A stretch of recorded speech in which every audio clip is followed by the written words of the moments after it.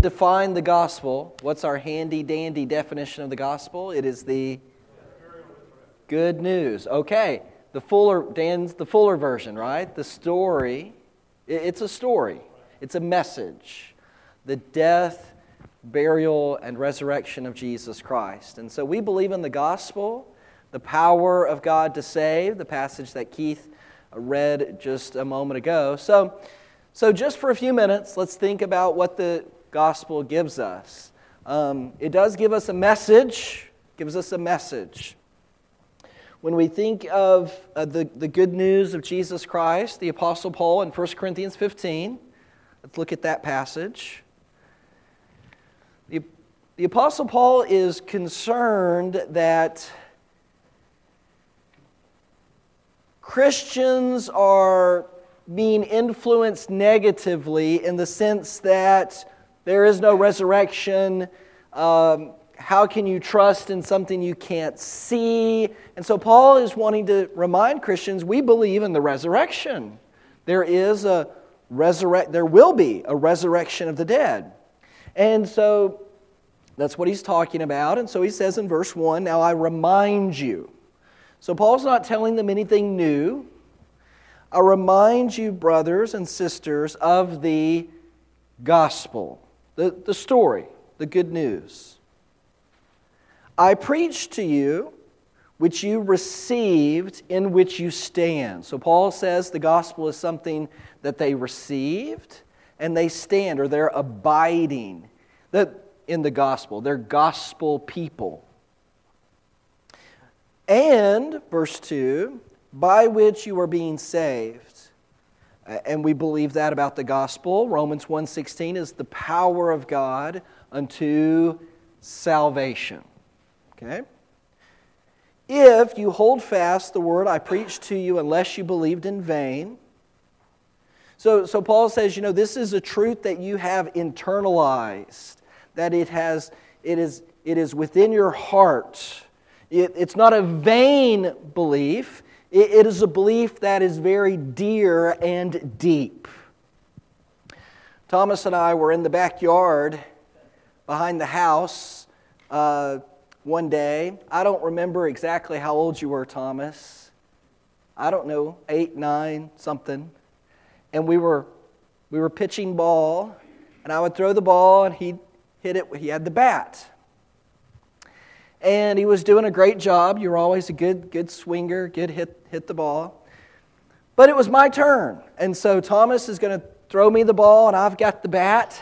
And, it's kind of like the perfect toss, and you just feel it, and you're going to swing, and perfect contact, And the ball went flying. It was a great hit. And the backyard, it's a nice backyard back there, but it only goes so far. And then you've got that, it's kind of a rickety, old, rusty, barbed wire kind of fancy thing that you can sort of kind of tell is there if it's not overgrown. You know, Denny, what I'm talking about. And then past that, it's just brush.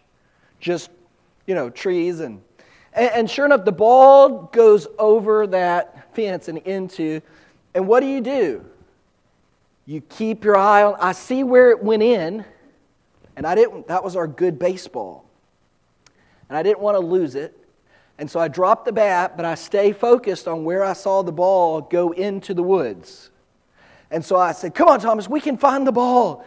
And so I march across, keeping my eye focused, and climb over and rummaging around where I think it went in. After a while, Thomas said, I think it's gone, Dad. Let's just give up. No, I'm not giving up. That's our one good baseball. We got to find it. Never found the baseball. I'm sure it's over there somewhere, even now, taunting us. I did find a whole bunch of poison ivy. And do you really remember that? It tore me up. And it got so bad, now help me remember, Jeremy. Jeremy said, Paul, that's got to be treated. And I said, no, I'm good. He said, well, let me come over. So he made a house call. He came to the house, And I said, well, I'm putting on cream and ointment. He said, no, it has gotten, and he said, under your skin. And topical will not be effective. And so he prescribed steroids. And I had to take these steroids to get rid of the poison ivy that was just wearing me out. It was awful. I've never experienced anything like that before. It was awful. And then the steroids, man, they keep you up. And I had all this energy, and I was out sharing the gospel and evangelizing at 2 a.m. in the morning. No, I wasn't. But Jeremy's comment, it's gotten under his comment was, the topical is ineffective. We have to treat this from within.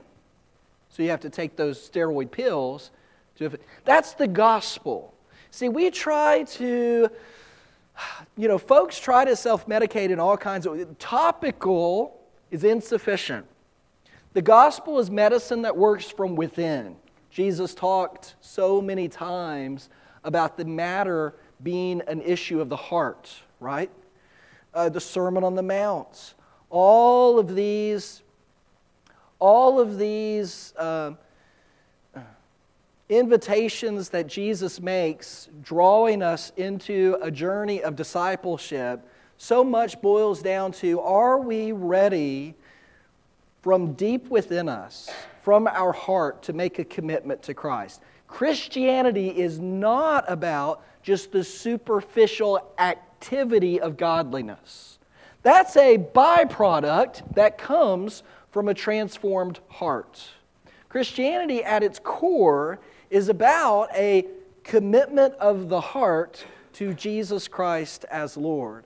So Paul says, I remind you of the gospel, which is a message you have received, and you do not believe it in vain. It has done work on you from the inside, and that work is a saving work. And then he continues in verse 3, For I delivered to you of first importance that Christ died for our sins in accordance with the Scriptures, that He was buried, that He was raised on the third day in accordance with the Scriptures. The gospel gives us a message, so it's about someone. Jesus Christ. It's a message about what He did. His atoning sacrificial death on the cross, bearing our sins. But that's not the end of the gospel. The gospel is, after all, good news. It's not just a tragedy tale of an innocent man who was executed in horrific fashion. It's furthermore about the empty tomb on Sunday morning, when the resurrection of Christ, and because He rose, we have the promise of a resurrection like His. So it's a message that we tell. The gospel gives us meaning. It gives us meaning in our life. So the gospel, let me suggest it this way, is not just something we've heard and obeyed. It's more than that. There is ongoing gospel living. The gospel still does work in our lives. The gospel continues to be a motivating force within us. It's not just a story. It's a message that has a meaning. And it gives us a mission, right? The Great Commission. Jesus says, go, therefore, and do what? Make disciples. Yeah. It's a mission to make disciples. Baptizing them in the name of the Father and the Son and the Holy Spirit. Teaching them to observe all that I've commanded you. And behold, don't forget the promise of the Great Commission. Behold, I am with you always. Not piece, part, portion. Always, even to the end of the age. And so the gospel connects us, it gives us a message, it gives us meaning, and it gives us a mission. Now, the gospel is invitational. Do we respond to the gospel? And I don't know I don't know if there's any here that need to obey the gospel. Well, what do you mean by obey the gospel? Well, we learn. Christianity is a learned system of faith. It is something that we teach and tell, but it's a story we hear and receive. Jesus Christ, who He is, what He did for us, and are we going to respond? Are we going to receive that, or are we going to reject that? And the gospel invites us to receive Jesus Christ, to believe in Him, to put our faith in Him, to trust in Jesus Christ, to repent of sin, okay, to confess His name, to be baptized in water, to experience union with Him, forgiveness of sins, and then to go on and live a life of faith, commitment, devotion, abiding in Christ, living out the gospel every day thereafter. If we can pray with you this afternoon, if we can minister to you with the gospel, then we want to do that as we stand and sing.